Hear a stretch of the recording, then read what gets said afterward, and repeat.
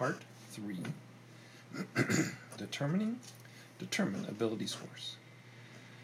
Much of what your character does in the game depends on his or her 6 abilities: strength, dexterity, constitution, intelligence, wisdom, and charisma. Each ability has a score, which is a number you record on your character sheet. The 6 abilities and their use in the game are described in Chapter 7. The ability score summary table provides a quick reference for what qualities are measured by each ability, what race increases which ability, and what classes consider each ability particularly important. You generate your character's 6 ability scores randomly. Roll 4 6-sided dice and record the total of the highest 3 dice on a piece of scratch paper. Do this 5 more times so that you have 6 numbers. If you want to save time or don't like the idea of randomly determining ability scores, you can use the following scores instead: 15, 14, 13, 12, 10, and 8. Now take your 6 numbers and write each number beside one of your character's 6 abilities to assign scores to strength, dexterity, constitution, intelligence, wisdom, and charisma. Afterward, make any changes to your ability scores as a result of your race choice. After assigning your ability scores, determine your ability modifiers using the ability scores and modifiers table. To determine any ability modifier without consulting the table, subtract 10 from the ability score and then divide the result by 2. Write the modifier next to each of your scores. Building Brunor, Step 3. Bob decides to use the standard set of scores, 15, 14, 13, 12, 10, and 8, for Brunor's abilities. Since he's a fighter, he puts his highest score, 15, in his strength. His next highest score, 14, goes into constitution. Brunor might be a brash fighter, but Bob decides he wants the dwarf to be older, wiser, and a good leader, so he puts decent scores in wisdom and charisma. After applying his racial benefits, increasing Brunor's constitution by 2 and his strength by 2, Brunor's ability scores and modifiers look like this: strength 17 plus 3, dexterity 10 plus 0, constitution 16 plus 3, intelligence 8, negative 1, wisdom 13 plus 1, charisma 12 plus 1. Bob fills in Brunor's final hit points, 10 plus his constitutional modifier of plus 3, for a total of 13 hit points.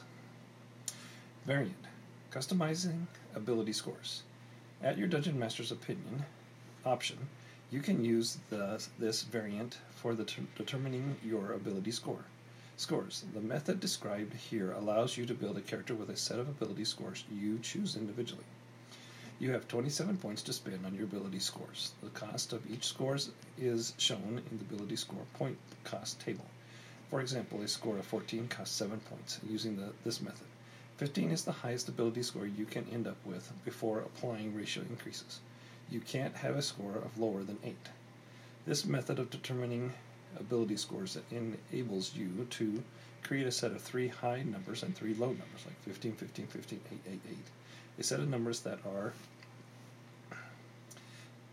above average and nearly equal, 13, 13, 13, 12, 12, 12, or any set of numbers determine any set of numbers between those extremes. 4. Describe your character.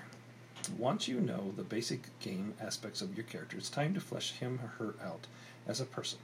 Your character needs a name. Spend a few minutes thinking about what he or she looks like and how he or she behaves in general terms.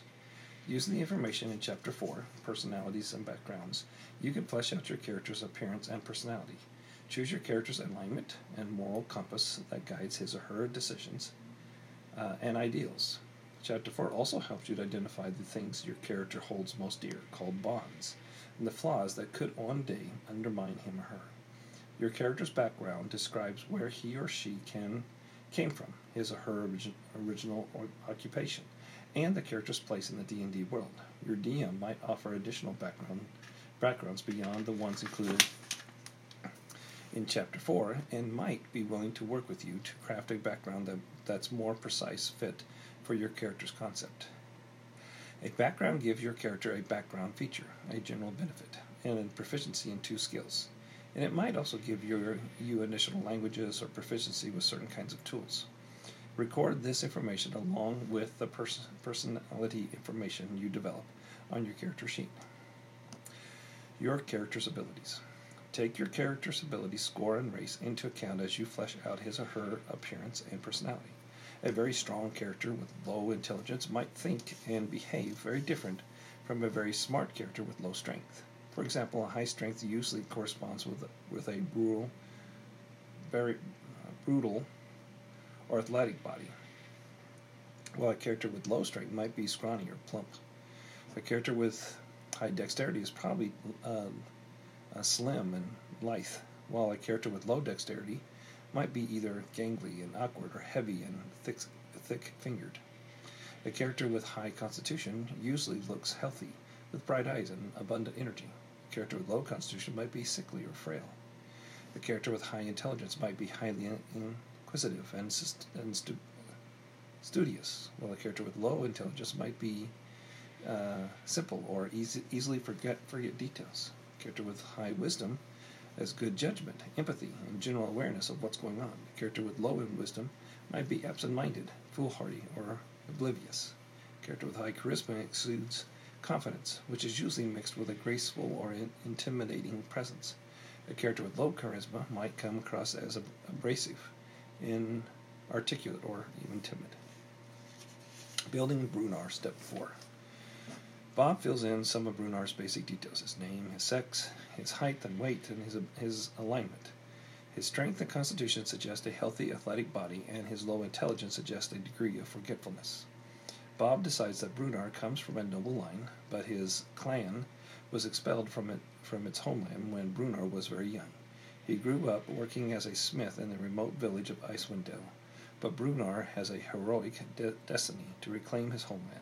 So Bob chooses the folk hero background for his dwarf. He notes the proficiency and special features his background gives him. Bob has a pretty clear picture of Brunar's personality in mind, so he skips the personality trait suggested in the folk hero background, noting instead that Brunar is a caring, sensitive dwarf who genuinely loves his friends and allies, but he hides his soft heart behind a gruff, snarling demeanor. He chooses the ideal of fairness from the list in his background, and noting that Brunar believes that no one is above the law. Given his history, Brunar's bond is obvious. He aspires to someday reclaim Mithril Hall, his homeland, from the shadow dragon that drove the dwarves out.